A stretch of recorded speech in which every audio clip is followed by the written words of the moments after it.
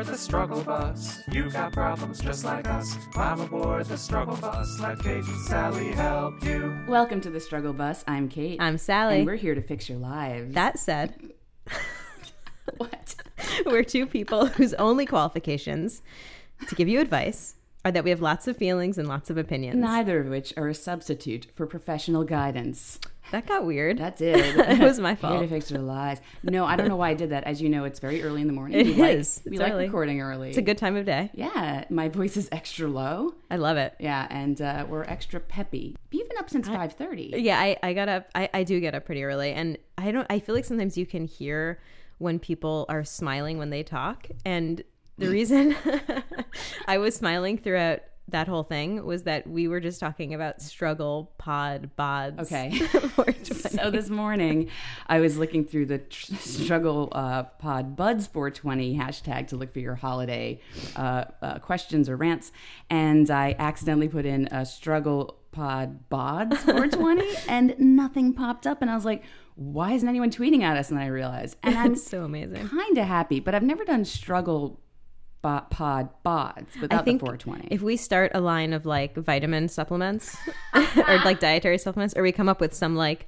fad diet or fitness fad, we'll use that hashtag. Yeah. So be on the lookout for that, you guys. Struggle Pod Bods. Yeah. You guys, somebody's going to start it. So yeah, you can tweet at us at StruggleBusPod. Email us at StruggleBusPodcast@gmail.com. Use a hashtag StrugglePodBuds420 to find a struggle buddy, or Struggle Pod Bods. I have no idea.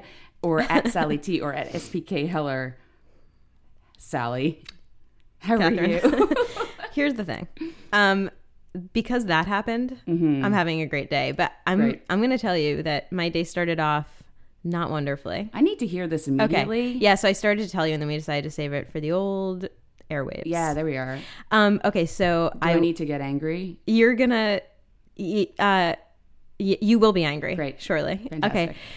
So I was walking down the street to the subway, 7:15 in the morning, minding my own business, when this guy, he's walking towards me and he's like leering at me, like really giving me the thrice over, like in Looney Tunes when they're like hungry and there's like they're licking their lips and there's like slobber coming. I was imagining the ooga eyes. Yeah, exactly that, but like also like with a touch of looking extremely aggressive and hostile. Like it's that look of like, I want to fuck you and I also want to punch you in the face. Yeah, that's never a good look. Like it's a terrible combo. That look doesn't look good on anybody. It doesn't look good on anyone. So he's doing that and it's lasting a long time. And Right. you know, usually when I get like weird looks or catcalls or whatever, which, you know, doesn't really happen to me that much. Most guys like have a fairly decent gaydar. Like I'm not their type. But also, I mean, I know it's not about that. I know it's about power, yada yada. Of course, but, yeah. But you're, yeah. yeah, but I just don't get it that much. But anyway, when I do, I usually just like let it ride and I like roll my eyes or whatever. Every now and then I like say something back, and this was one of those times because he really was staring at me so hard and for so long and looking so creepy. Now, did you feel safe to say something? No, back? well, that now that I'm saying that out loud, it's like a perfect time to actually not say anything because when someone looks threatening, like why am I saying something? But I did, and I basically he passed me, and I turned around and I said what, and he turned around and he started screaming. Oh no! And he was like, "What? I can't look. What?" And he also started like stomping towards me, like as he was yelling. Oh my god! And I all of a sudden was like, okay, this is now very scary. And he was yelling something else, which I'm sure was like had the word dyke in it. Right, of course. But why wouldn't you? Because I wouldn't. But I had like these terrific noise canceling earphones in, so I couldn't hear everything he was saying. But it was really fucking scary. And did he come up to you, or how close was he? He got like when he passed me, he was only like 10 feet past me. So when he turned around to walk, you know, he was like kind of close. And, you know, there were like some other people around, kind of like there was a woman who was like on the corner, like a block away. And then someone else who like another woman, like an older woman with like a grandchild who was on the other end of the block. But like, definitely I was like, well, I'm like, this isn't like, no one's getting in the middle of this. You know what I mean? It was fucking scary. Jeez. And but then I like turned around and started walking away, and he stopped and also turned away and walked the other way. And I looked back over my shoulder a couple times and he like had kept going, but it was really fucking scary. Like there was so much like actual hostility and aggression. So it was fucking bad, man. Yeah, I was actually walking to your house the other day, and this has nothing to do with your neighborhood, but it just so happened to be on the same street. Yeah. Maybe it's the same guy, who knows? And I was with my boyfriend, and this does matter because when you're not with someone, it tends to happen more. And this guy very aggressively was leering at this woman in front of us, and we were both like, ugh. And I wanted to cross the street, and he's like, no, it's fine. I was like, no, it's not fine. I just don't feel comfortable. I mean, the woman was fine. We made sure. Yeah. But it was like, there was something off about him, and he was very overtly doing it. The woman ignored him too, because she had to, but it was like really weird. Yeah. And I felt very uncomfortable, and I'm glad I was with someone because I would have had to walk away and called you and been like, meet you in 10 minutes because I have to do a detour. Right. No, it's weird. Like sometimes there's that thing where there's like a guy who's, when a woman walks by, he like makes a show of like turning his head to like look at her butt This and was like stare beyond real a hard. show. But like, or there's like a cat call or whatever. But then there's like, I feel like this next level where it's not just like, okay, dude, you're a creep, where it's like, okay, I'm like definitely scared. Like there's hostility to you. Like it seems like you're going to act on something.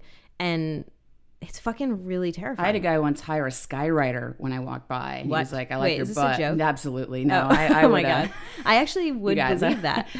It would be amazing. I would definitely be like, you got moxie. Yeah. It's still not okay, You guys. are committed to it. Still not okay. You know there's going to be one person out there be like, writing, well, what if I do that? No. No. Don't do definitely anything. also not skywriting. Yeah. So that was terrible. So But speaking of rants, because we kind of like, yeah, it's the holidays. it is. We got some great tweets. We asked for some topics. We're going to give you an extra special long episode because A, it's morning and we feel like it. We have some time. We do. B, we have a lot of feelings. And C, you need it for your travels. Yeah. Some of you are traveling or cooking, waiting for your family to come, or by yourself. Yeah. And we want to give you some entertainment. Yeah, and we need it. And Let's we be need clear. it. So we're gonna go off. we're going to go off the rails. So I would clear your schedule for the rest of the day. Yeah, 'cause here's this the could thing. really go on. We're going to get to the questions, and then we're going to start ranting. We're going to wait for the coffee to totally kick in, even though we've all been up since super early. Here's the other thing. I was looking through the Google Docs and the questions, and I noticed we have a lot of backup questions. These are still questions from September and August, you guys. Holy shit. Sally and I have decided we've wanted to do this for a long time, but I mean, let's do it. Do you want to? Well, guys, I think we're gonna try to make this bad boy a weekly situation. Once a fucking week. Once every 7 days. You guys, we want to do it every day. It's just, life and jobs get in the way. Exactly. So, Which we both agree are bullshit, but we need to make a living. Yeah. So we're going to try to do this every week. we can't live off the surprise asshole pins, which, by the way, are happening. Yeah. Yeah. But merch is coming. But so yeah, like as long as like pending our schedules and respective mental health. Exactly. We will let you know if we're taking yeah. a week off. We may need to because the holidays are pretty much Bananas. extensive. We should maybe start that like not till after, I don't know. Should we wait till after the holidays? Let's wait till after Thanksgiving. After Thanksgiving, and then see okay. how we feel. Okay. But if you guys are into it, we're into it. Yeah, I'm way into it. And so if there's a millionaire listening who's like, or a billionaire, I have an extra million sitting around, I'd like to pay you. And no strings though. Like, don't Yeah, be no like, talk strings. about, Halliburton. No, that's not going to happen. Oh, you know what? Everyone's got a price. yeah, I mean, But we love you and we want to get to your emails and keep writing in. Yeah. In fact, we're going to need more emails now. there you go. Now that we're doing so this. keep writing. For every email you write us, for every problem in your life, have another problem. I don't know. Exactly. And Whatever. or don't. Or don't. Get solved and then have a friend come in. There you go. Yeah, there we are. It's like a pen pal. So that's exciting. What about you though? Like, because I just went off on my little. Yeah, so I changed. So Sally had an original one. She changed it this morning in the Google Doc. I too changed it because Yeah. a couple different things. I actually did want to briefly say because it was a big deal, but it didn't turn into a big deal. My computer died officially. The hard drive just basically I turned it on and there was a question mark and then a 0 with a cross through it, and Oh, you never God. want to see your Mac give you No. that emoji. So I called the Apple store, and they were like, "Yeah, you need a new hard drive." And I hadn't backed up anything in a while, and I have a new podcast client because I do some production on the side, and it was like the worst case scenario. So I called my friend who works at Apple in San Francisco, or no, say LA, and she's like, "Girl, you got to back up your shit." And I was like, "Please don't tell me that. What do I do?" I got lucky enough that the computer rebooted magically. Holy shit. For like a good 2 hours, and I backed everything up. My God. And then it died again, and I needed a new hard drive, and everything got wiped clean. So honestly, back it up. But also, I don't know, when things like that happen that actually are, holy shit, I could have lost a huge client or a lot of money or a school paper or anything, because teachers don't need excuses like that. My only advice would be like, get through it. There's always a solution. There's nothing you can do at a certain point. You got to let go, but back your shit up. Back your shit up. I now use Carbonite. I have an external. I mean, listen, there's people sitting at home probably going, oh, you didn't? Yeah. You've been doing this podcast and you haven't been. Guys, listen, I was into theater and a communications major. Also, computers I did improv. for us, they happened like in our adult lives. I mean, whatever, they exist when we were kids, but like our whole lives haven't happened on computers. So I feel like it's only recently that we're realizing we need to back shit up. I had to use a computer lab. I had to sign in with a dinosaur, a real dinosaur. We type with our index fingers only, you guys. No joke, I do actually. Wait, do you do that? I do, yeah. Oh. Yeah, I use 2 fingers. So that was the thing, but I don't want to say I'm proud of myself, but I legit, I was like, well, I can't panic. I can't make a scene. There's nothing I can do. This is all I can do. And it worked out. That's awesome. I did have to spend a lot of money, but I have to say, the problems that you can buy your way out of. Yeah. Worse than the problems you can't buy your way out of. That's a very good point. Yeah, because a lot of people deal with things that you can't, no matter how much money you throw at it. Yeah, it's still a problem. Money does buy happiness. Thanks for listening. Yeah, and that's our lesson. We're now capitalists. Okay, great. So things we did to help ourselves this week. Oh, boy. Sally and I had the same exact answer. We did. You want to say it together? We watched Master of None. Hey! Netflix show, which I watched a couple episodes, 1 or 2 episodes of, and I was like, I don't know. I don't love the tone of it. I don't know if there's something I don't really like about this. And then so many people who I like and respect thought it was amazing and transcendent. So I watched all of it. And I gotta say, there are still things about it that I feel like don't totally work for me and are kind of off. But what is happening there in terms of how they're handling topics and how things are happening thematically, and there are things that are problematic about it. Please don't tell me that I'm not seeing. I mean, well, you can. I'm probably not seeing everything that's problematic, but there are things that are problematic. But there are so many things that are always problematic about other shows that this show is addressing. 1,000,000% agree. I was just texting with Molly Neffel last night about it, and she's like, "What do you think?" And I said, honestly, I think it's a good show. I didn't like some of the tone. I think it was sort of almost like Aziz Ansari does his version of a Seinfeld of boring things being funny, but in a way I like that a lot better than Seinfeld. And yet the way they handled these topics, I saw it more as a serious show with comedy as opposed to a comedy show with some serious stuff. I got really the Women Walking Home episode. Ladies and Gentlemen, yeah. That was... And I knew where the episode was going. So, guys, no spoilers, but there's an amazing episode about women's experiences versus men's. And that never could have happened if the showrunners and Aziz Ansari had... So they get all the cookies now. But if somebody hadn't been like, hey, there's other people's experiences, we need to listen. And it was a really great episode about what happens when people listen. And it's amazing material. Yeah. I saw where the episode was going within the first 2 seconds when the guy bought her the drink. Yeah. Before she even walked home. Yeah, that guy was instantly a creep. Yeah, about the back and forth at the bar. Oh, yeah. And then I was the two. Exactly. Yeah. And I was like, oh, and then the walking, I was like, this is exactly what I... And the argument that Dev has with his girlfriend where she's you are choosing your take on things versus my firsthand take. I'm telling you what it's actually like, and you're telling me that's not really how it is. That was, it was just so real and so good. I don't know how he became so awesome, but I can't help but believe that part of it is he is a minority in this country. He must have experienced similar things as well, so had no choice but to sort of be able to see other people's perspectives and surround himself with like-minded people who are hey, we got to do better. Yeah, I mean, and I don't know much about him though, so I don't... Well, I mean, I think probably also I feel like a lot of what you see in the show probably happened to them in real life, including someone he was dating or some woman in his life being like, dude, what the fuck? How do you not get this? It's a good point. You know? And it's good that he can listen. Yeah. You know?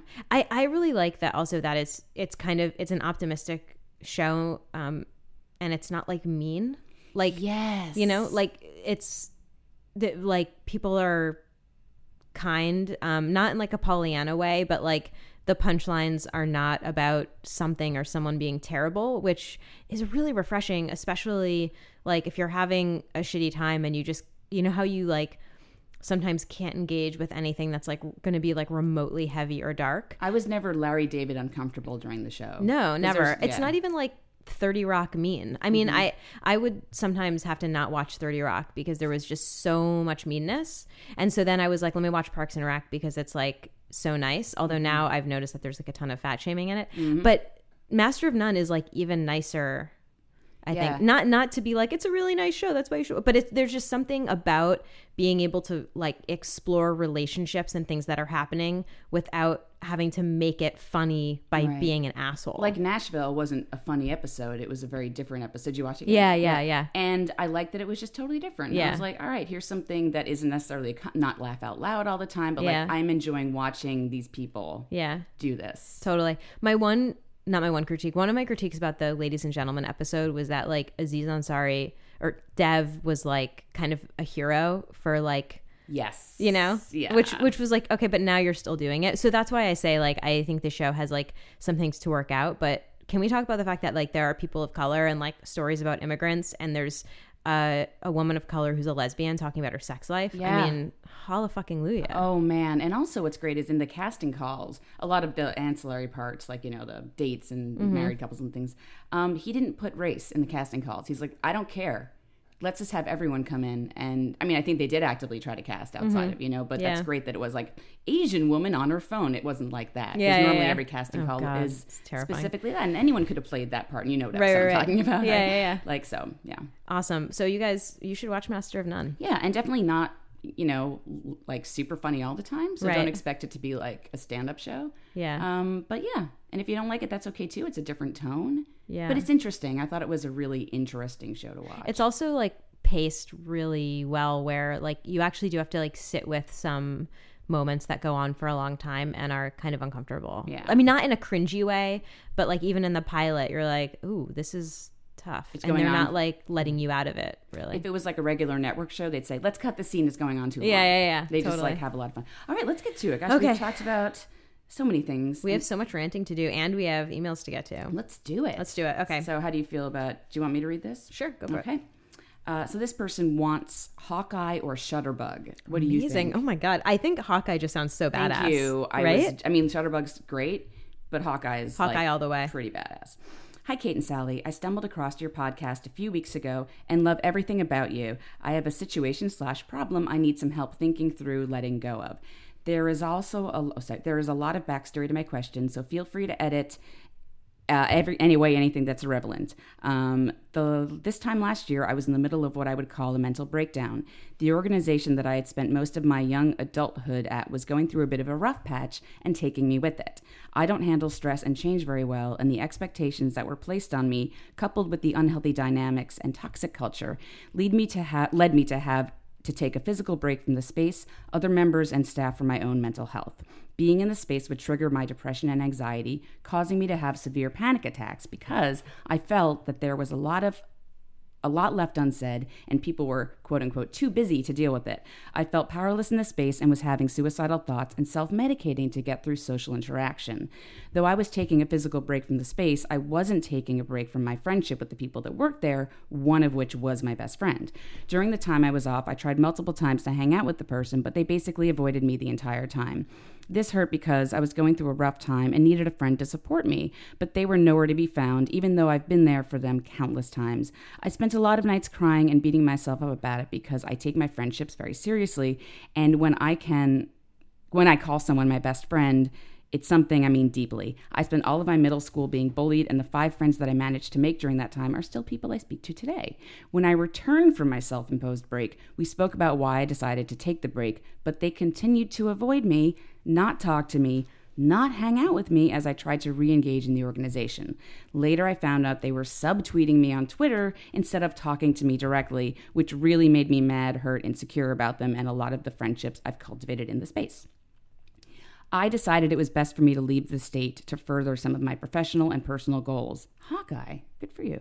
I've recently moved back, but because the organization / party / social community in my state is fairly small for trans brown people, since moving back, it's been really hard for me to re-engage and continue the work I love and go to the events and spaces that I used to, because I would be forced to share space with the people and their friends who have contributed to bullying and cultivating a toxic culture in a space that's supposed to be the opposite of the mainstream. I've also become super critical of the staff, specific people, and members of that organization to the point that I find myself wanting to be petty and fully call out the people involved. I know that doing that will make me look like the bad guy in the situation, and I've spent too much time building up my legitimacy as a young organizer to let it all go to waste over interpersonal drama. I've spent a lot of time silencing myself about this hurt because I know that eventually other people will see the type of person they are, but till then, I'm stuck in forming mutual friends that we are no longer on speaking terms and not to invite me to share the space with them. And because they have more social capital than me, people are more likely to flock to them and leave me high and dry. I'm learning that I don't want these type of people in my life anyway, causing me to be standoffish with a lot of people. My question is, how do I start to rebuild? I've spent months learning about myself as a person sans the organization / group of friends and getting my mental health in check, taking my medication, and seeing a therapist. I've also spent time mentally separating the people who've hurt me from the people who were just a part of the organization, just to cut down on all or nothing thinking that comes with my depression. Some of those people I talk to now, but it still feels awkward because I don't know what they think happened or what they know, and I'm afraid to say one day they would ask about it and that would trigger me again. Also, some of them are still friends with that person, and I understand I have no control over people who are still friends with. I know that things will never be the same, and I'm happy about that since I'm much happier, happier person now. I just want to be able to do the work I love in the community I love. This is especially important to me because I'm looking for jobs in the organizing community in this state and not have to worry about crying in a meeting because they are sitting across the table because they suck and make me feel I was back in middle school getting bullied. Thank you so much in advance for taking the time to read through my melodrama of a life. Hawkeye. Okay, I had a minor crisis in the middle of that because I got signed out of Google and couldn't look at. So I was like frantically, I had to just like make up a new password. Oh so no, are you serious? Before we talk about Hawkeye, I want to process what. No, I'm just kidding. I don't need to. But so like I'm so sorry, Hawkeye. I have read this several times already. Yeah. So I feel qualified. We do read your emails in advance. Yeah, many times. So can I go first? Yes, I want you to. Okay, so the thing that I'm getting from this, by the way, I used to be an organizer, and I have to say that I think that's kind of why I wanted you to respond. Oh, cool. To this. Okay. Yeah. So the thing is that like you do want to believe that your little circle of like progressive organizer activist people are like don't have the same dynamics as like the mainstream and everything, but that is like a pipe dream. Like there are toxic people everywhere. There are boundaryless people everywhere. So that's like just a thing that's like a reality that's always going to exist. But the other thing I'm getting from this email a lot is that your like feelings about your relationships and your past and bullying are really like intertwined with what's going on with you professionally. And of course, there's a degree to which those things are always going to be kind of intertwined with each other. But in this case, I think that your like perception of what's going on in your like professional circles is being like influenced by how hurt you are and how triggered you are by not being like treated well by someone you considered a friend. And I think that you sometimes have to just sort of deal with these people who aren't being nice to you, are petty, are whatever, and accept like the way you would if it was in your personal life that there are some people who just like you aren't going to get along with, or who suck, or who are bullies, or who are toxic, and just like sit with that and know that that's your reality. The thing that makes it different is that you have to like work with these people, which really fucking sucks. But I think like, I mean, it sounds like you also know that what you have to do is just like deal with it because they have more social capital, or because you have to have meetings with them and you don't want to cry. But I do think that like that is a huge part of it, is just like understanding why you're being so triggered and then figure out how to take care of yourself through that, as opposed to trying to like solve something with them. Yeah. I want to say two things. First, sorry. It's okay to be angry. And I think it would be a good idea for you to sit with this and be like, I'm really mad. Mm-hmm. You know, like it's hard to hide it, But, you know, whenever you can in therapy or in your private time, or if you do have someone to vent to, yeah, you have every right to be frustrated. That being said, Sally's right. You can't change people. The other thing I will say, now I didn't work in the same organization Sally worked in, but I did used to bartend. And even people in their 30s and 40s get very cliquish. And I've seen communities be torn apart and people talking about each other behind their backs who are adults. And what I've always found to be true, and this is very weird, is time changes everything. Even giving something a year, people's dynamics just change and shift. If you keep doing you and stay on your track, and just sort of, if you love what you do, which it sounds like you do, and it is very important work, fuck them, but also they might finally come around and be like, hey, you're cool. Sorry I was being a jerk for the last year. It's such hard advice to give because it's painful that you can't, but it sounds like you know this. It sounds like you know. So as far as how to survive and get through the next few years if you have to and want to work with these people, things might shift. You'd be surprised. I've seen people just sort of, I don't know, people don't want to hate on someone forever. It's ridiculous to have this schoolyard bullying mentality, but unfortunately it happens everywhere. Sally's right. Yeah, and I think also your feelings of being bullied and being triggered is not about those people. It's not about anyone talking about you behind your back. It's about you and what your reaction is to it and how you deal with it. Of course, I don't think people should be bullied. I don't think people should act like toxic, monstrous assholes. I don't think people should be bigots. I don't think any of that's okay. But sometimes you find yourself in a situation where you have to be around those people. And it really just comes down to managing how you cope with it. When I look back on when I was organizing, there was someone who I swear was actually sabotaging me. I really every interaction that she was involved in and every interaction that she wasn't present for, she was still able to somehow undercut me and sabotage me. And there were two different things happening for me at that time. One was okay, this is fucking up my work. So I need to figure out how to make this thing happen or make this event happen or make this connection happen with this person trying to torpedo me. So that's a problem I can solve. And then the other reaction was me feeling so hurt and so bullied and so excluded and so just so shitty. And it brought up all of my own shit. That has to do with just not being treated well, being excluded, all that stuff. And that that's not a problem that you can solve by sitting down and being okay, well, I guess I should say it's a problem that you solve by sitting down and processing your feelings around it and trying to figure out why that's coming up for you right now. I have so many feelings right now because you just reminded me. As far as that really close friend of yours from childhood that's disappointing, I got to be honest, I had a really good friend from high school and we had a falling out a few years ago over something ridiculous. And we're actually not friends anymore. And that's okay because it wasn't me she was mad at. She has some other problems she's been dealing with and she has other friends. And for whatever reason, we couldn't work out our differences, even though it was ridiculous in my mind. But that's okay. It doesn't mean you're a bad person. It doesn't mean she's a bad person. People change. The second thing I wanted to say is actually you just reminded me, and I think I may have not a solution, but something that might help. I have a friend who works in nonprofit and has her entire life. And again, actually, maybe it's not specifically nonprofit. She's also worked in other places.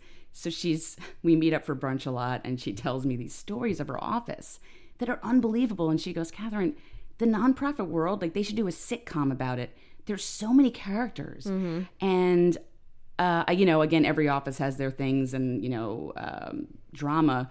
But it might help you, Hawkeye, if you do have friends who are also in that world, to just sit down and kind of have a bitch session. I'm sorry to use that word, but chat it out and just be vent. And then you're not alone. You are not alone. I have heard so many stories about one of the most prominent, visible organizations out there currently. My friend had to leave because the drama got so high. Yeah. I mean, it's nonprofits. I mean, I have only worked for 2 nonprofits. Most of my professional history is with nonprofits, and they're full of people who are in that work because they're unresolved about their own shit. And so they're trying to fix the world. And that's true in some ways, not true in other ways. It's a generalization, I know, but trust me, That's a really good point, like, actually. you know, yeah. people who are just like so intense about like saving the world and fixing people and fixing everything are usually like, not usually, often are like pretty damaged themselves, and it's like unprocessed. Yeah.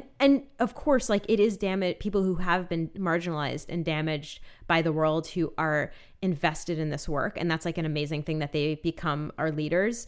But for many people, it's like unprocessed and undealt with, and it comes out in these shitty ways of like being subtweeted. And God, yeah. Ugh. Which is terrible. What is that, by the way? What's subtweet?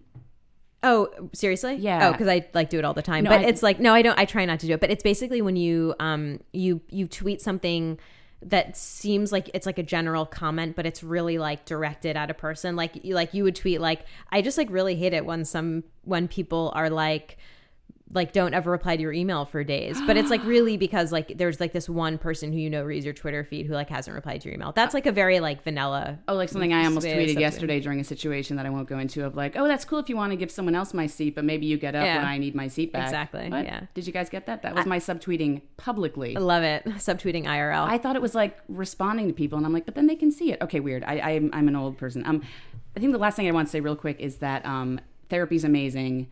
All these things are amazing, but there is something very therapeutic. And Sally and I actually did this the other night.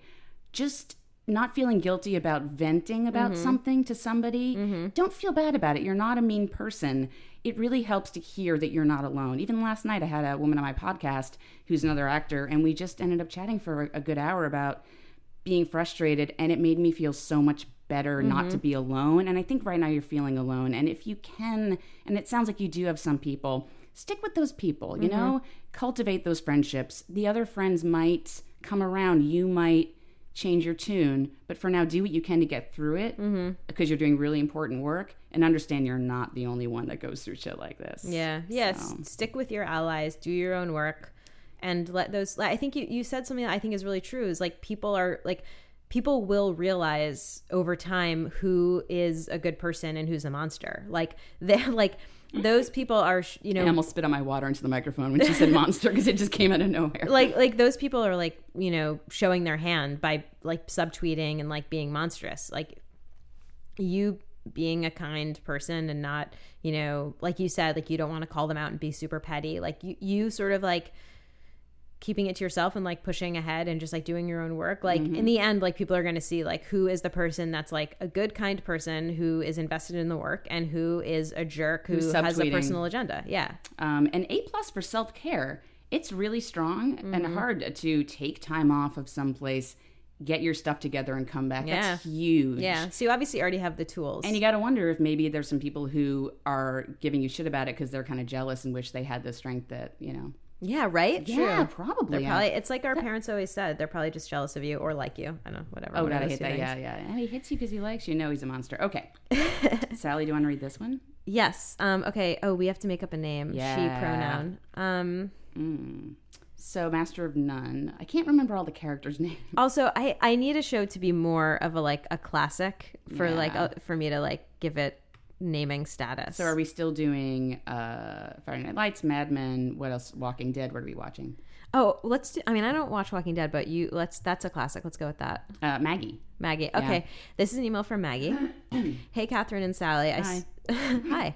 I started to listen to your podcast after coming across Sally's Twitter profile. Well. Booyah. Wow. Celery in the Love house. it. Being linked to the BuzzFeed post on which way you clasp your bra. I'm a back clasper, by the way. I read about really important things, you guys. Just You so do. You do. And I'm a back clasper. Are you a back or front clasper? I don't know what that means. Oh, back. So, yeah, back. Yes, 'Cause yeah, some people obviously. clasp it in the front and then turn it around. Oh, no, I do that. Oh, you do that? I do You're a that, front- yeah. Oh, my God. I'm a front class. I thought you meant the bras that clasp in the front. I was like, who the fuck are those anymore? Those will pop out. That's not a thing. Nope. Okay. I haven't listened to all of your episodes yet, so forgive me if you've already covered this topic. I just really need some advice. I'm a cis female and identify as lesbian. I recently got engaged, and I'm so excited to start the next chapter of our lives. The weekend that she proposed to me was both overwhelming in the best way possible and terrifying. 2 days after getting engaged, my fiance and I stopped by my parents' house to let them know our good news. Let's just say their response was less than desirable. They both basically told me that as long as I'm happy, they're happy for me. But the look in their eyes told a different story. No smiling, no jumping up and down. I was devastated, but gave them some space to absorb the big news. Jump forward about 2 months, and my parents still haven't brought up my engagement or wedding. I decided to call my mom. She is more open to communication than my dad, and ask her how she is feeling about the engagement and if she would like to be involved in the wedding planning. I've always dreamed of this once-in-a-lifetime mother-daughter moment. My mom told me that although she doesn't agree with my lifestyle and choices, she wants to be involved as much as I would like in the planning process. That felt like a backhanded slap. But she then added that even though she disagrees with what I am doing, she still plans on attending the wedding. My dad, however, does not wish to be involved in any part of my marriage. I feel like I barely have parents anymore, and it has been extremely hard to accept this. I'm fine with walking myself down the aisle and not having a father-daughter dance, but now I feel like I have to cut all ties with both parents. I do not want to continue a relationship with those who do not support me and my future wife. I also have to think about our future children. I do not want to put our kids through any of the unloving conversations that I have had with my parents all throughout my life. I guess I'm asking, how can I decide whether I should even have my mom involved or participate in my wedding, or should I take a break from the relationship with both parents? Constantly feeling like my life isn't good enough for them frankly causes my depression and anxiety to come back to the surface. I've been out to them for about 5.5 years and it has been a huge issue that just hasn't gotten better. Really appreciate your help. Love your podcast. Thank you. 2 things. Sally, this is for you. If I've been playing with the knobs on my equipment this entire time. I don't want you to think anything. I'm just learning finally about sound engineering. So I'm checking levels and making things sound good. So by the way, I'm sorry about that. That's okay. Secondly, when I read this, I cried because I totally relate, especially, I know it sounds cheesy, but when she talks about the father-daughter dance at the wedding, that is like my trigger in movies. I watched like a Mandy Moore movie where she's dancing with her dad at the wedding and I just start to sob. Listen, am I married? No. Do I want to be? Maybe. The whole fairy tale thing, we're, raised with that. Now I know it's different. But deep down, you're like, it's such a big thing, right? We're taught it's such a big thing. So I actually got sad thinking about that. So it's really hard to say this because easier said than done, and trust me, I get it. But you can't change them. It sounds like they're being as supportive as they can be, and that's as far as they're going to give you, which is unfortunate. And the thing is, of course you want them at your wedding, but do you? I don't know. You've always pictured this wedding of your dad dancing with you in the aisle and all this stuff. Well, that's not going to happen. Okay, so that's what he said. How are you going to work around it to make this day a good memory? Do you want it to be a good memory? Of course you do. So weddings, let's talk about them for a hot second. But there's a lot of societal pressure being put on you that this is the way it should be. And of course, your parents, it's a birthright to have your parents support you 1,000,000% no matter what you do. But unfortunately, they don't always do that for whatever reason. So how are you going to get through it? I think that's the first thing that is the hard truth that I think you're aware of. But unfortunately, yeah, you're disappointed and you should be. Sally, what are your thoughts on getting through? Well, I mean, my thing with parents is that I think it's actually not a birthright to have supportive parents.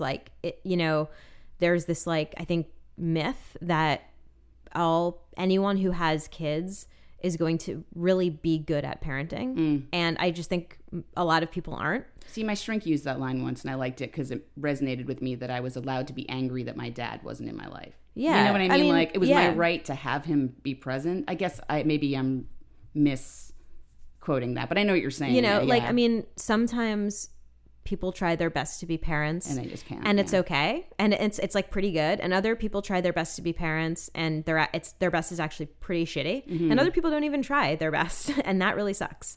But I think that this I think is such a shitty thing to accept and to hear, but there's no rule in the universe that your parents have to hear about your marriage and jump up and down and get excited about it that, and just in the same way that there's kind of no rule that they have to be good parents to you when you're a little kid. It's the same thing as when you're an adult. And I think a lot of what's difficult about adulthood, if you start thinking about your childhood, is realizing some of the things that your parents didn't do so well and wish they had done better. And for a lot of people, that's childhood was fine, but it's when they're adults, they're their parents are being dicks about them coming out, or their parents are putting a lot of pressure on them career-wise and are disappointed with them and stuff like that. And I think that a lot of this stuff with parents is stuff that you have to figure out for yourself. I think there are 2 routes you can take with parent stuff. The one route is going to your parents and confronting them and talking about things and being like a big, like overarching conversation about your relationship with them, not about a specific slight, but being like, listen, this is what I need as a person. This is how you're not meeting my needs. And we need to talk about this so we can repair our relationship. The other route you can take is basically accepting that you're not going to get what you want from them or need from them, and figure out how to be okay with that, and figure out if you want to have a relationship with them given that they're not giving you what you need.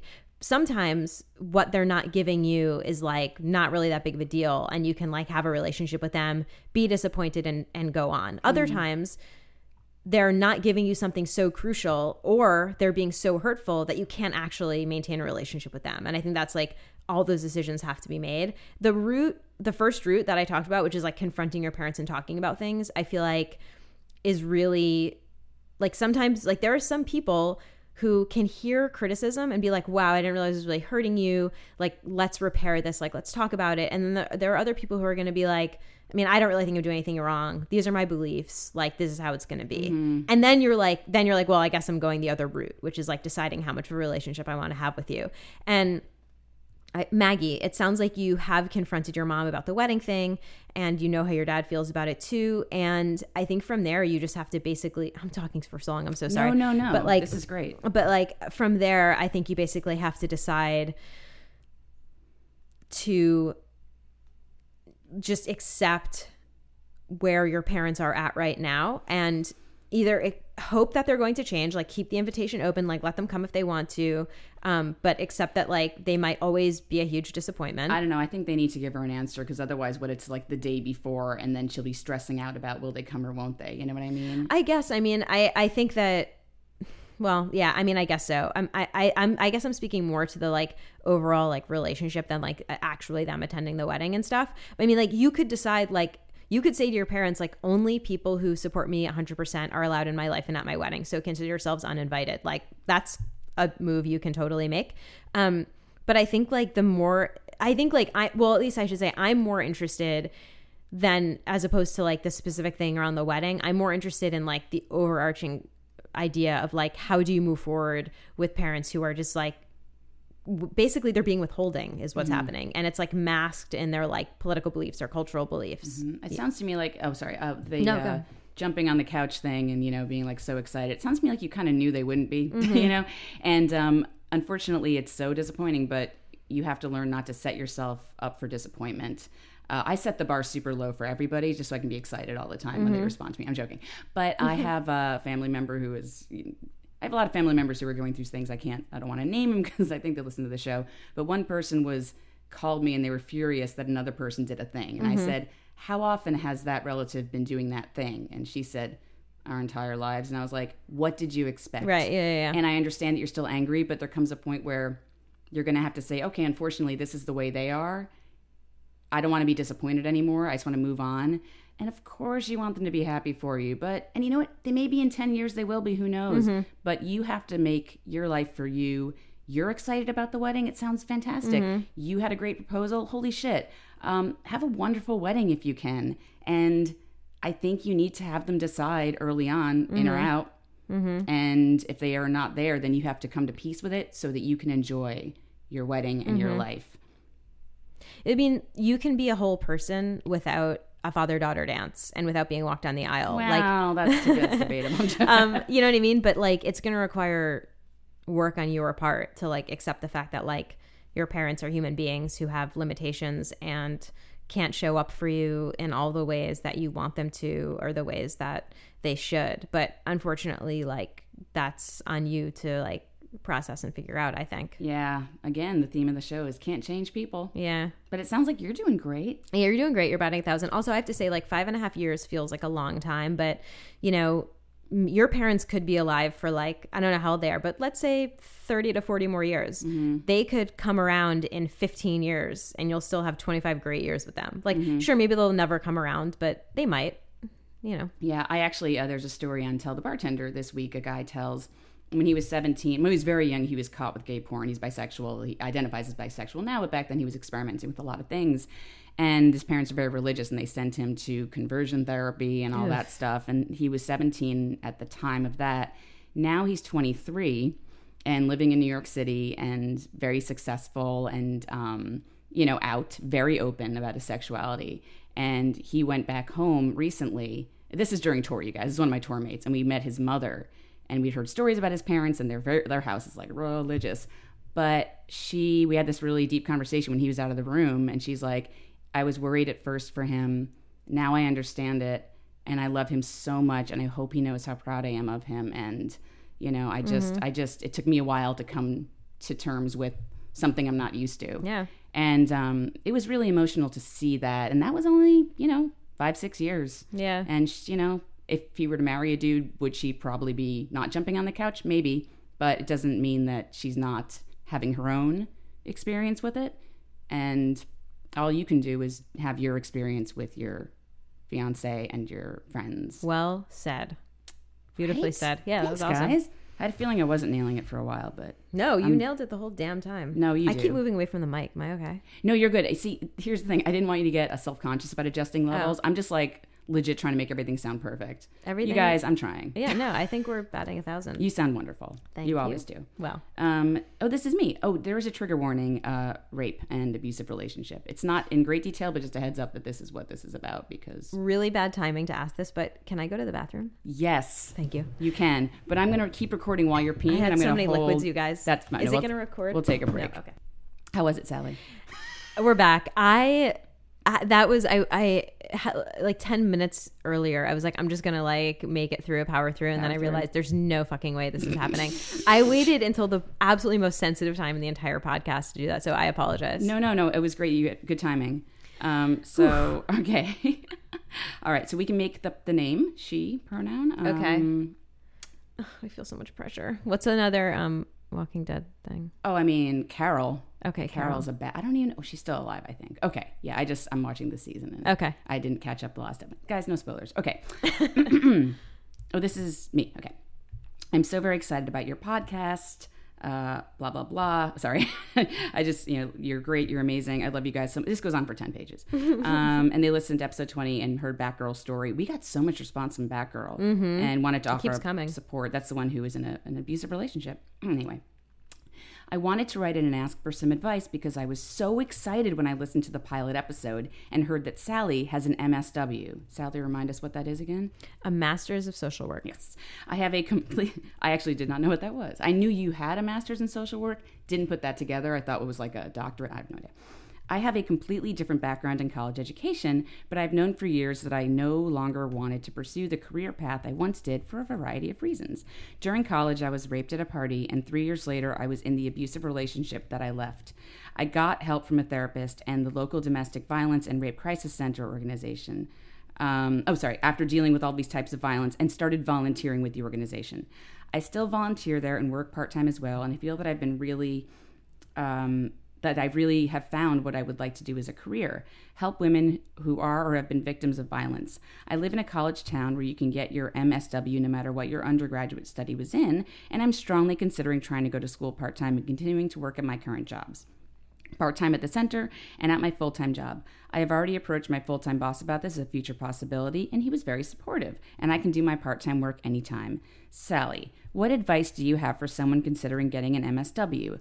One thing I'm very concerned about, maybe too concerned about, is being able to express exactly what capacity I'd like to help victims of violence. By this I mean working with victims and families directly, or working on the community macro level and still be focused on violence against women.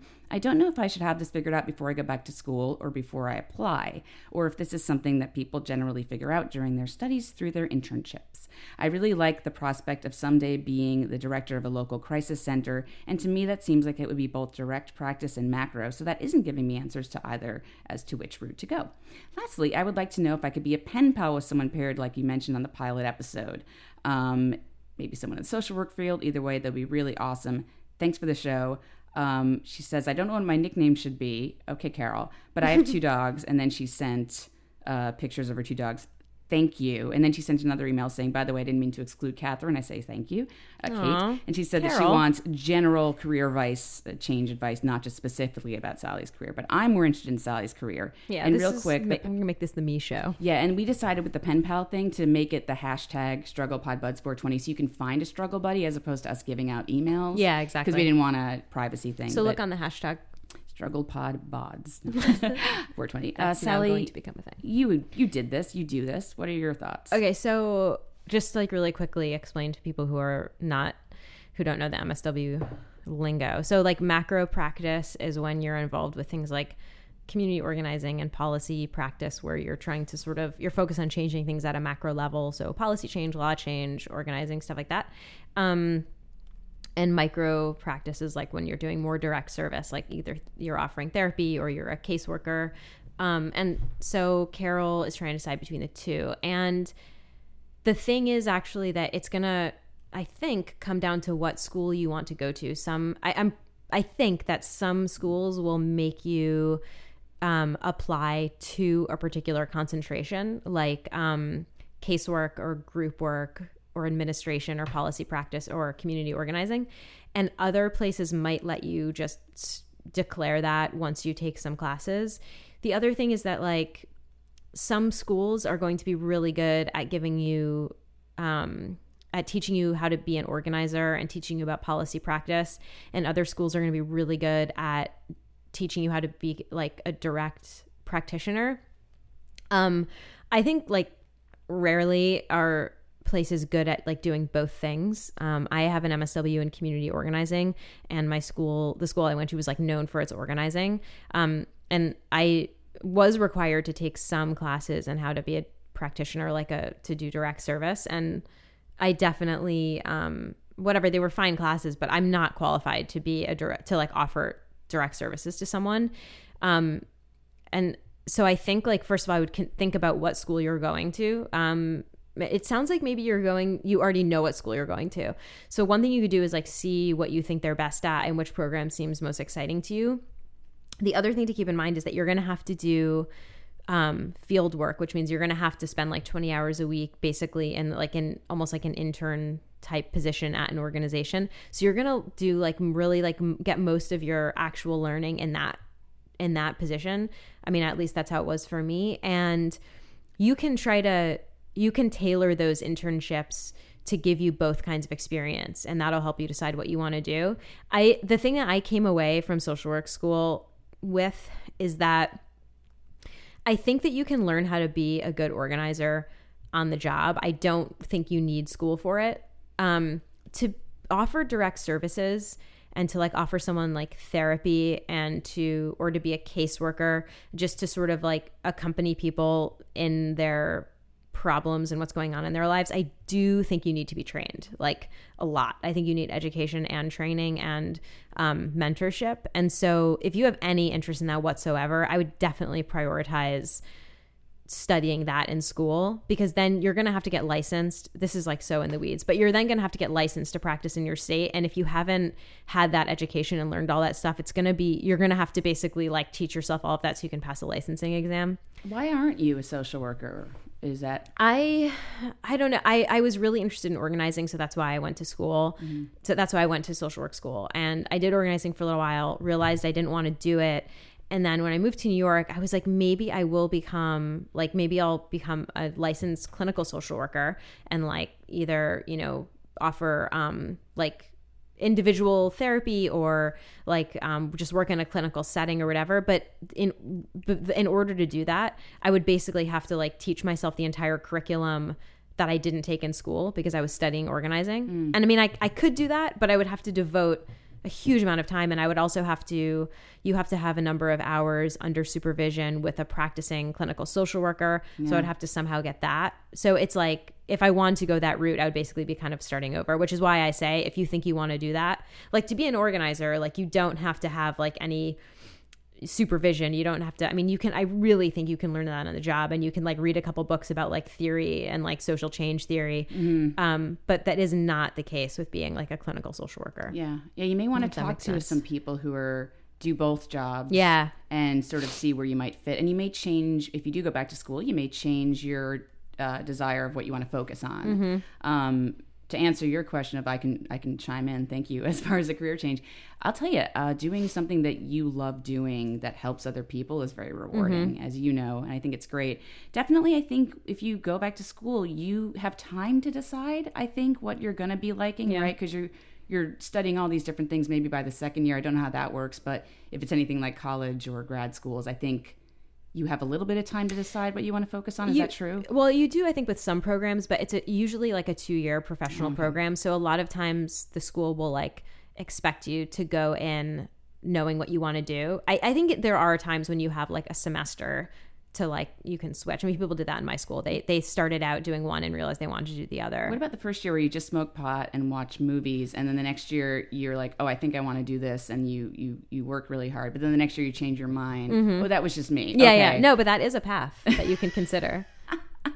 But I agree with what Catherine said. Like, I would talk to people, particularly in the field you're interested in, which sounds like it's an intense field. Intimate partner violence, and talk to people who do both things and see what you think seems right for you. You can even like volunteer in an organization and like really get a feel for it. But I always felt like when I was doing macro practice that I wasn't doing enough to actually help people. And then when I was in my field work, learning how to do clinical stuff, I was like, well, this isn't going to actually change things on a macro level, so it's not satisfying either. So I really, really relate to the bind you're in of trying to decide which one is for you. It's tough. And also, I mean, this is not at all easy to do. My sister's a lawyer, and she had to be an evil lawyer for a few years to pay off her loans, but now she does pro bono stuff, and she is straight up in the courtroom fighting for these women's rights and changing things. So there's so many different ways to help people. So just keep that in mind, that there's so many ways in which you can help survivors. And that's really interesting. Yeah, I think anything you do, either one of these is going to help people. You just have to decide which is like a good fit for your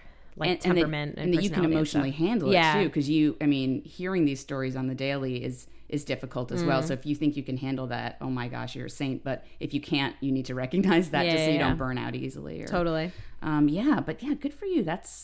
I think all the people who wrote in today were like nailing it at life. Everything else, though. But yeah, thank you, guys. So I hope that was helpful, Carol. Yeah. Oh, and by the way, if you're writing it and not nailing it at life, that's okay, because nobody really is. Yeah, we're no all one's struggling. It. Yeah. Is it time? Do we have time for our holiday rants? I think it's time to rant. Let's do it. So we put out a call on Twitter saying, give us like just general topics. We didn't want to ask for more specific letters because we already have so many to get through, and we want to make sure we get through all of them. Do you want to talk about the first one? Yeah, we got some awesome ones. Yeah. So please cover ignoring family comments on appearance, hair, weight, acne, clothes, tattoos, etc. It kills my holiday spirit. My response to this person on Twitter was, just so you know, from this tweet alone, we now have enough material for a 45,285 hour-long episode, and that's just on my end. And then she said, it's like families across the world compete on how low they can make self-esteem plummet in the course of one meal. Amazing. It's amazing. It's so true. So yeah, I feel like you answered your own question because you said, please cover ignoring. I mean, that's ignoring. Like, yeah, like that's what it's all about, is like ignoring that shit. How do you do that though? I mean, you touched on this earlier in the episode, Catherine, because you were telling a story about a friend and you're like, have you ever expected anything different to happen? Good point. I mean, what's going to happen is that you're going to go into it being like, you're going to go into it and like, that like someone is going to comment on the way you look, either like about gaining weight or losing weight. What is that about? You look great. You look like you lost weight. It's like, did I tell you to comment on my body? Because I don't, and it's like, it's always intended as a compliment. And that's a whole other thing. Anyway. This is going to sound weird. Weight is not one of my issues. I'm very sensitive about my looks, my skin, my hair, but like weight is not one. My mother the other day said, I made a comment about working out and how I'm being healthy. She goes, well, clearly you're not wasting away. And I was like, what? Oh. What? And she didn't mean it, but it definitely stuck with me for, 9-10 days. No, I'm joking. No, here's a tip. Just don't comment on someone's body. Ever. Then even if you think you're saying something that's a compliment, maybe they don't want to hear you talk about how great your skin looks today. Yeah, every time. I mean, listen, it's good to give compliments. Oh, you look great. Oh, everything good with you? I know I do it all the time. It's small talk. But yeah, I'm like so sensitive about my skin. I had really bad acne as a kid, and I have like, scars from like, acne, and I hate it. And my skin got really good lately, and people comment all the time, and it just like makes me want to shrivel up into a ball. Well, anytime someone comments on your appearance, it makes you feel self-conscious because you're like, oh shit, this person's looking at my body. Like, now let me obsess about my body. It's unacceptable. But anyway, how do you ignore it? I think you expect that it's going to happen. Definitely. And tell yourself, like, think about in your head what's going to happen when this person says this thing. You're like, okay, let me think about this. I'm going to walk into my house and my dad is going to say something about my tattoo. Okay, that is going to make me feel really angry, and then it's going to make me feel really sad that my dad would say something like that to me. So then I'm going to take a deep breath, close my eyes for a second, open them, and then change the subject. I mean, like, really seriously, like, take yourself through the moment. Be honest with yourself about how you're going to feel, and then put a game plan in place for then how you're going to, like, exit the... I find when I do that, it always turns out to be a lot better than I thought.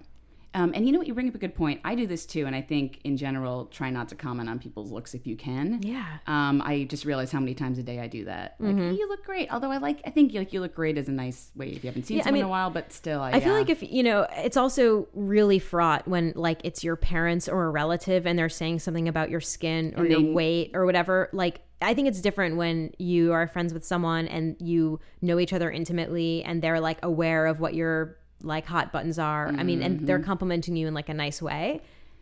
And it reminds you of your childhood, and teenage years are the worst. Like, it's the most awkward. You're not comfortable in your body. So they're basically reminding you, hey, remember when you used to be that? Well, exactly.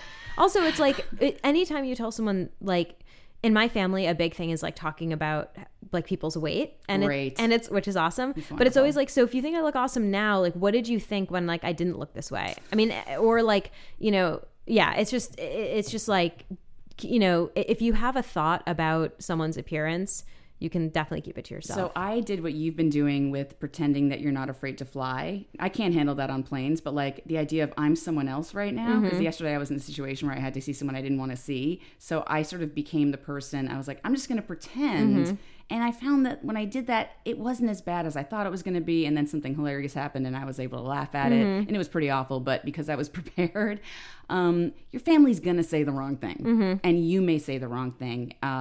It's hard because they're probably going through shit. Maybe your mom is feeling like she's put on some weight, you know? Yes. Who knows? That is just what I was going to say. So I'm actually writing a story right now about dealing with, like, awkward family time. So I interviewed a couple of therapists and I was asking them for tips. And one of them gave this amazing tip, which was pretend you're an anthropologist and you're, like, a participant observer where you're kind of taking part, but you're mostly observing. So, like, if you're an anthropologist in the situation and you go home and someone says something about your weight or your tattoo or something you're wearing or your skin, what you would think to yourself is like, okay, like, I'm observing that this person has some hangups about maybe their own appearance or maybe how it makes them feel that they have a child that made different decisions about how they look, and this is coming from their place of insecurity. I'm going to write that in my anthropology journal. That is so, you know, which I think interesting. Right? It seems like such a cool. I'm going to try that. Oh, and if you need to, like, go to the bathroom to, like, check your phone or do some self-care, do it. If you ever need to, like, take a step back. Hey, I have an exercise. If you can, pretend like you're an anthropologist. I love this.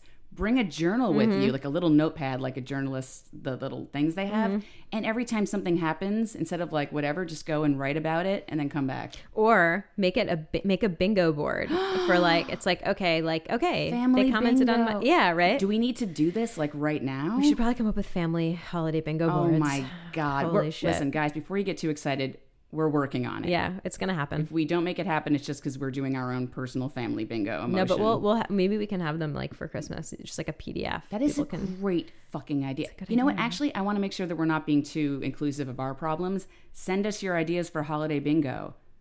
Yeah, like, what are the things that you know are going to happen? Yes. You know, like, someone is going to, like, bring up some divisive political topic. Yeah. Someone. That's a big one. Someone's going to cry. Someone's going to comment on your whatever. Yeah, we'll make a bingo board. Yeah, I'm going to hang out with a Trump supporter over Thanksgiving. But she's also, like, 95 years old and awesome. So I'm like, yeah, I don't care. Yeah, it's like when you're 95, you can have Trump. You can do whatever you want. You're not going to be alive to vote for him. Exactly. Ooh, zing. All right. Sorry, that was super mean. No. Sorry, you guys. I've had a rough morning, and so I'm feeling incredibly mean. I really like this. Yeah, and I think that real quick, knowing that they're probably going through their own drama. I think we always act as if they're nailing it and they're fine and they weren't stressed out today and everything's going just great and they're all ganging up on you. Well, yeah, they're probably having a bad day too. Yeah. Also, guys, everyone is dreading the holidays. Everyone. Like the people that make the comment and the people that receive the comment are both under equal amounts of stress because it's the fucking holidays. Yeah. Yeah.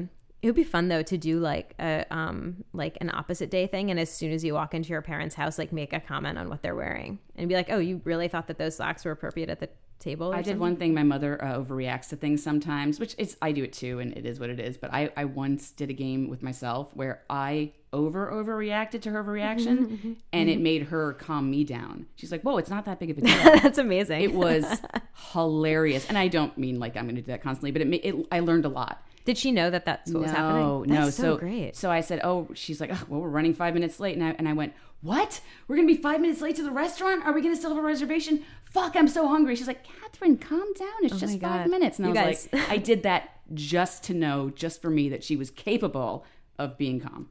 You guys troll your relatives. That's amazing. Was your mind just blown? That's so great. Let's get to the next topic. Okay, next this one. Is fun.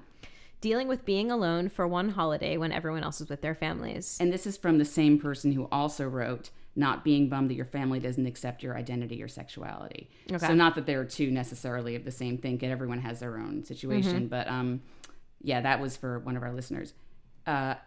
Being alone for the holiday, holy fucking shit.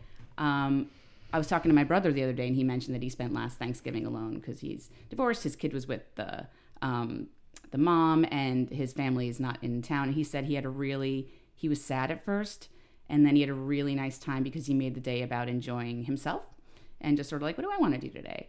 But the thing is, it sucks that for whatever reason your family didn't invite you or you don't want to see them. Sally, what you got? I was going to say, make the day about you. I've spent holidays alone, and it's like there's something that's depressing because there's this like, this is another thing that one of the therapists I interviewed said, like the society. I can't wait to read this. What is this about? There are going to be 2 articles. One is about how to deal with like awkward family times during the holidays. And then one is how to have a fight with your family constructively. Well, tell me everything. Well, one of the things that was awesome was that she pointed out that like there's so much societal pressure for the holidays to be perfect and amazing and wonderful, when in reality, like, you know, that every time you hang out with your family, it's anything from like a little bit difficult to incredibly trying and triggering depending on what your situation is. And so just because there's like a Christmas tree in the living room and like lights on the outside of the house, it doesn't, like, why would you expect anything different? So just like sort of, I just cringed when you said tree and lights. I was, oh yeah. So I mean, the thing is, like, I don't even know why I started. Oh yeah, just like, I think if you're alone any other day, it's like no big deal. But because of all of this like pressure for everything to be amazing and wonderful and like cozy with your loved ones, makes being alone seem like it's really shitty. The fact of the matter is like, it's just another Thursday or Friday or Saturday, like whatever the day is. Do something that's really fun, do something you like, and also think about those in need who have to be with their families and would do anything to be in like a zany body switch comedy with you. But I think it's also important to note that the reason this person, I think, was especially sad is that if every day the family's not accepting their sexual identity on Thanksgiving, it's just a strong reminder that for whatever reason your family has either disowned you or does not accept you. And I think it's extra on that day. Yeah. It is shitty, but it's also like, you know, another way to look at it is like, congratulations, like you are giving yourself the gift of not having to deal with people who are monsters to you. And there's a lot of people who don't have families who do friends Thanksgivings, totally. Friendsgivings. And if you know someone in your area, you know, or start one and invite some people over. I know a lot of people who do spend it alone, and just because they don't want to go home. It's their choice. Yeah, and exactly. They want to hang out with their friends. But also being alone, it is tough. It's a reminder that your family may suck. But totally. Try to make it a you day. Make it a you day, and like also, and like with some self-care stuff in there. Like not just like stuff that you know is going to be really fun, which is important, but also like a bubble bath. Yeah, bubble bath, or like journal, or like, you know, take a long walk to just like process shit. Like do some stuff that is going to be like kind of therapeutic for you, and also fucking have an awesome time. Yeah. And also, where are your family too? So, I mean, if you want to get on that hashtag, personally, I'm going to be navigating another situation with well, actually, it gets to our next question or comment. I'll be navigating a situation, so I may not be able to check the hashtag that much, but maybe I will. So, we'll try to respond, but if we don't, just so you know, you have a lot of things going on that day. Yeah. But maybe see who's on the hashtag that day and try to help each other out. Live tweet your Thanksgiving. Oh, man. Okay, so sorry, I was talking about the last comment, but so the second to last comment, how weird it is to go to your little hometown and see that nothing has changed, but you feel so out of place. That's always awkward because you're reminded of where you grew up and who you are. What do you think? I don't know. Yeah, I mean, I don't relate because I really like being back in the city I'm from. Because I really like it and I feel good there. So, but I mean, I do relate to the thing of feeling like it's so weird that I'm an adult in the place that I was a kid. I don't know. There's something that's like kind of surreal about that, but I don't really know how to address this because like how weird it is. I mean, yeah, it's weird. I don't, Yeah, I too, I was born and raised in the city, but the idea of going back to the Bronx and seeing my old neighbors that I haven't seen since I was 18, that kind of freaks me out. And not that, but I do know what you're talking about, going back to your hometown and people who decided to stay there and have families there and how you have a different life experience. And you feel like you've changed. And that's okay. You know, you may feel out of place because you are changed a little bit. You are still from there, but you're doing different things. You don't have to gel with every community you grew up with. There's a reason you are not there anymore, and it's because you're choosing a different path to be with different people. And that's okay. Yeah, I mean, when I'm home for the holidays, I don't go out to bars because I don't want to see people I grew up with as an adult. I mean, so maybe that's part of it, but I just make a conscious decision to like not like interface with like parts of my past that I just like don't want to cope with. So I don't know. But if it's like a small town, you like have to go to the grocery store and there's, Farmer Bob. I don't know. Yeah, that's terrible. Wear one of those Groucho like glasses with the nose, I guess. Oh my would be my advice. Yeah, it's always hard seeing people from your childhood that you don't want to see or whatever. I mean, I hide the fuck out. I mean, I'm not from a small town, but I'm from a small city, and like definitely like if I were to go out over like Thanksgiving weekend, I would see a bunch of people that I went to high school and middle school with, and I don't like actually have anything against them personally, and I don't have like a terrible past that I'm like running away from, but I'm just like not interested in being around them. So I just like I don't have the situation where like if I like go to CVS, I'm gonna see like a million people who I don't want to, who I hate. Yeah. All right. You're good on time for right now to do the last part and then your song? Yeah. Let's do it. Let's do it. So this is from Lucas. And I think we can both relate. I put this last because we're both gonna have this happen. I think. I'm not sure. Oh God, I'm going to be bringing my girlfriend to meet my family for the first time. With like 12 A's. It's amazing. My mother, sister, and nephew are going to meet my boyfriend's entire family for the first time on Thanksgiving at their house in Connecticut. By the way, Sally and I are doing Thanksgiving in Connecticut together. Yeah, we both are. And not together, not the same Thanksgiving. Oh, we're not? Oh, did I not tell you that? I really need you there. We have to talk after the show. And I know it's different though, bringing a spouse or a boyfriend, girlfriend, or partner to meet the family is a pressure on so many levels. But on top of Thanksgiving, I think in a way it's good that it's Thanksgiving because it kind of is a buffer and deflects from the first time you're meeting them. So Lucas, it sounds like you're doing it right. And if you have any concerns, I mean, it's nerve-wracking, but there's going to be the distraction of Thanksgiving, and that's kind of awesome. Yeah, I mean, the fact that it's like a big festive meal and there's going to be a lot of people around and like probably like there's going to be like a lot of meal prep taking place. Like it's great because it's not like just like you're going out to dinner and you have to sit there staring at each other while like the waiter, whatever. Like I think it's actually like a best case scenario. I will say like family and like, families meeting each other, partners meeting parents, like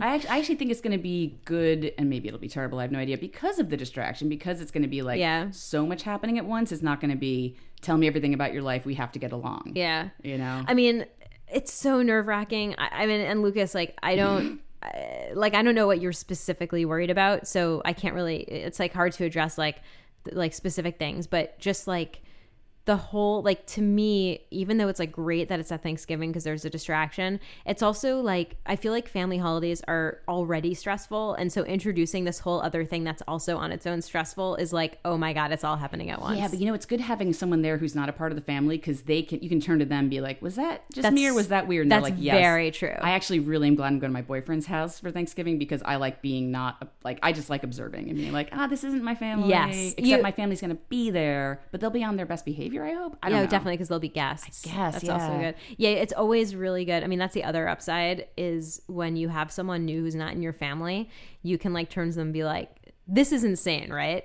And they're like, yeah, I don't even know what the fuck's happening. Yeah. So you have like a built-in ally, kind of. Yeah, and Lucas, I've met your girlfriend, so if they don't like her, you need to disown your family immediately. Wait, you've met Lucas's girlfriend? Yes, he came to the city a few months ago. Oh my remember? God, I have so much FOMO right now. I'm so angry that I haven't met either of you. I was in the line at a show at Union Hall, God damn it. and Lucas doesn't live here, and we were, Twitter buddies and whatnot, and he listens to the show, obviously. And I recognized him from like Instagram or Twitter, and I went, "Are you Lucas?"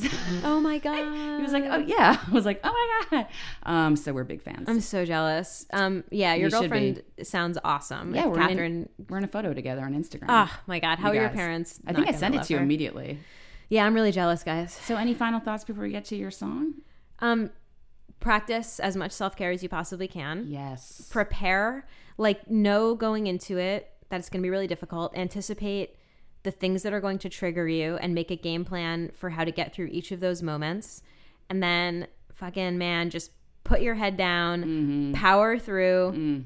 And then also, this is the other tip I learned from the people I interviewed. Yes. Have something scheduled for after you see your family, like that's like back where you live or whatever, that you're like really psyched about and looking forward to, and is with a person or persons who like you support you and get you. Amazing idea. Right? That's amazing. What a great idea. So do all that. I love that. And yeah, I just say I like the idea of thinking of yourself as an anthropologist, and you're just a character maybe, and enjoy the ride. Enjoy observing. This is a really interesting time of year, and I do enjoy people watching, but it sucks when it brings up the person you're watching in you. Oh, that was so deep. Right, guys? Let's end on that note, because shit. I'm not going to get any deeper. Sally, okay, so just so you know, Sally wrote down, it's her song this I'm week. just seeing your response right now. Somebody sent me a song recommendation this week, by the way. I definitely am going to use it next time, but this is Sally's week. Yeah. And she wrote this song down. Why don't you tell us? Okay, so God. the song is Fade Into You by Mazzy Star. And I wrote, all caps, "Were you me in high school? What is happening?" Because I obviously love that song. This song Holy is, shit. oh my God. I've put this on every mix I've ever made. It's such a good song. For a lover or for like friends? Because this is such both. like a partner song. Okay. Because it is a love song. It's such an epic, beautiful love song, but it's also just like, I mean, the reason I'm including it this week is just because it's a song that like reminds you that like love is a real thing and it's important, and if you have it, that you feel really good. You know what I mean? And I just think that's like an awesome thing when you're like really struggling, to remember that it's a real thing. And I'm just laughing, and here's the only reason I'm laughing, because I fucking love this song. Somebody once told me a story about this song. Their girlfriend broke up with them by leaving them a letter, a rose, and a cassette tape with this song on it, and all it said was, "I love you, I'll love you forever, but I need to leave you. Please listen to this song right now and think of me." And he was like, that was the worst breakup, but it's a beautiful song. If you bring this song into a breakup, you are a monster. You're a monster. Do not ever do that. Yeah, this is like a beautiful, haunting He can laugh song about it now, but like... It's also, I'm sorry, like, let me just get involved with this for a second. But it's also about when you, like, the love you feel, like when you feel a love that is like about like merging with someone in this like different way, which you'll understand when you hear the lyrics, and I'm like butchering it and making it sound like a terrible cheesy song, but it's fucking good. It's from 1993. It was whatever, man. High school, yeah. Right. For me, 8th grade, but whatever. You know... It's really good, you guys. Read the lyrics you're going to read. Should I read the Were you lyrics? going to? Well, I feel like they're I going to thought sound cheesy when I read I them. want you to read them. Okay. I want you to read well, them. okay. Oh, God, I can't read them. Okay. I can't read them. Listen to the song. I don't want to ruin it because they're going to sound cheesy. You're not going to listen to the song. Fine. It's amazing, and then put it on a mix, and then Don't break up with someone doing that because that's a little weird. don't ever do that. What a weird breakup. Like, that's all about you. Like, think of me. And it's like, no, you just broke up with me. No, I don't want to think of you. It's like, here's a beautiful love song that I will ruin for all time. I didn't want to ruin it for anyone. I didn't want to tell that story, but that's the only reason I was No, laughing. that person will be punished by the universe. I hope so. / Perfect. me. All right. Thank you. So, guys, enjoy the holiday. We're going to try to make this a weekly thing. Yeah. We'll do our best. Please keep writing to us at strugglebuspodcast@gmail.com. Tweet at us. You guys, animal photos. We're loving it. At strugglebuspod. Use the hashtag StrugglePodBuds420, especially on Thanksgiving if you can. We're going to try to be on it, but if not, see who's on it. Or tweet at Sally T or at SPK Heller. Happy holidays, you guys. Get through it. Thank you so much for listening. I'm Kate. I'm Sally. And thank you so much. I forget our outro. So Do we have an outro? It is this. Ready? Bye. Bye.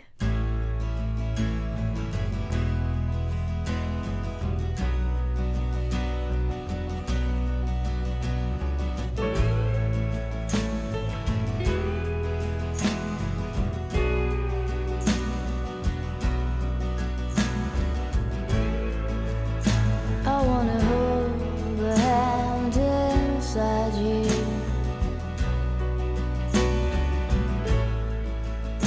I wanna take the breath that's true.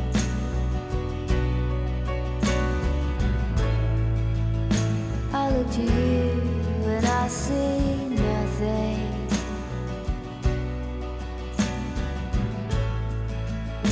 I look to you to see the truth.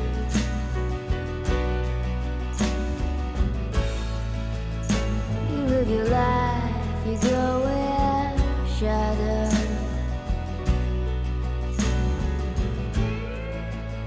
You'll come apart and you'll go black.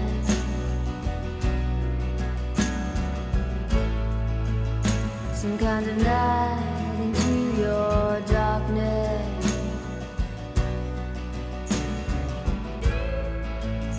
Close your eyes with what's not there.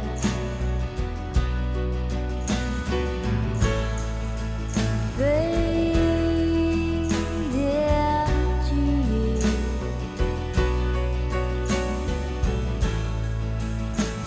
Strange you never knew. Fade into you.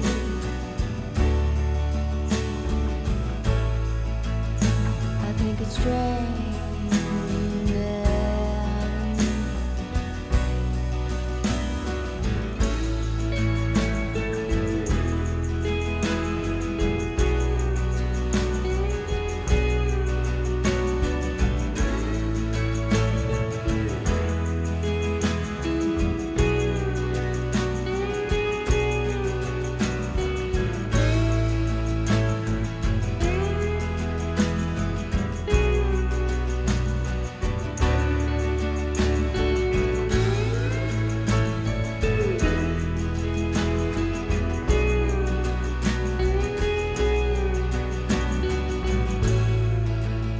The stranger light comes on slowly.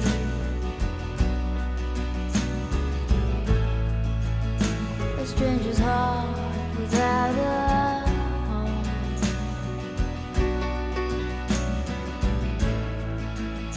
You put your hands into your head.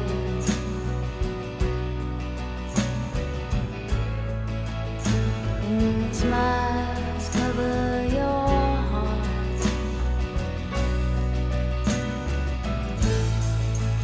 Fade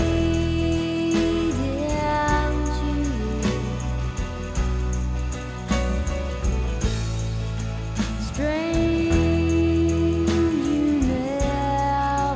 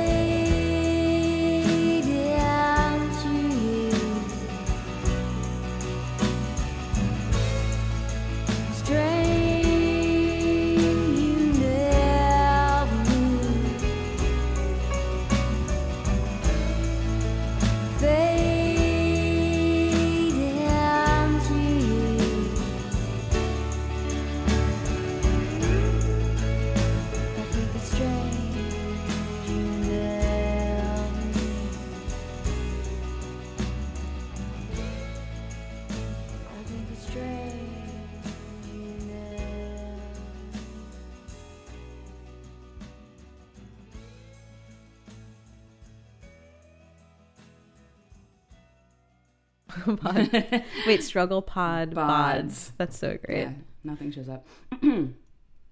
Yet.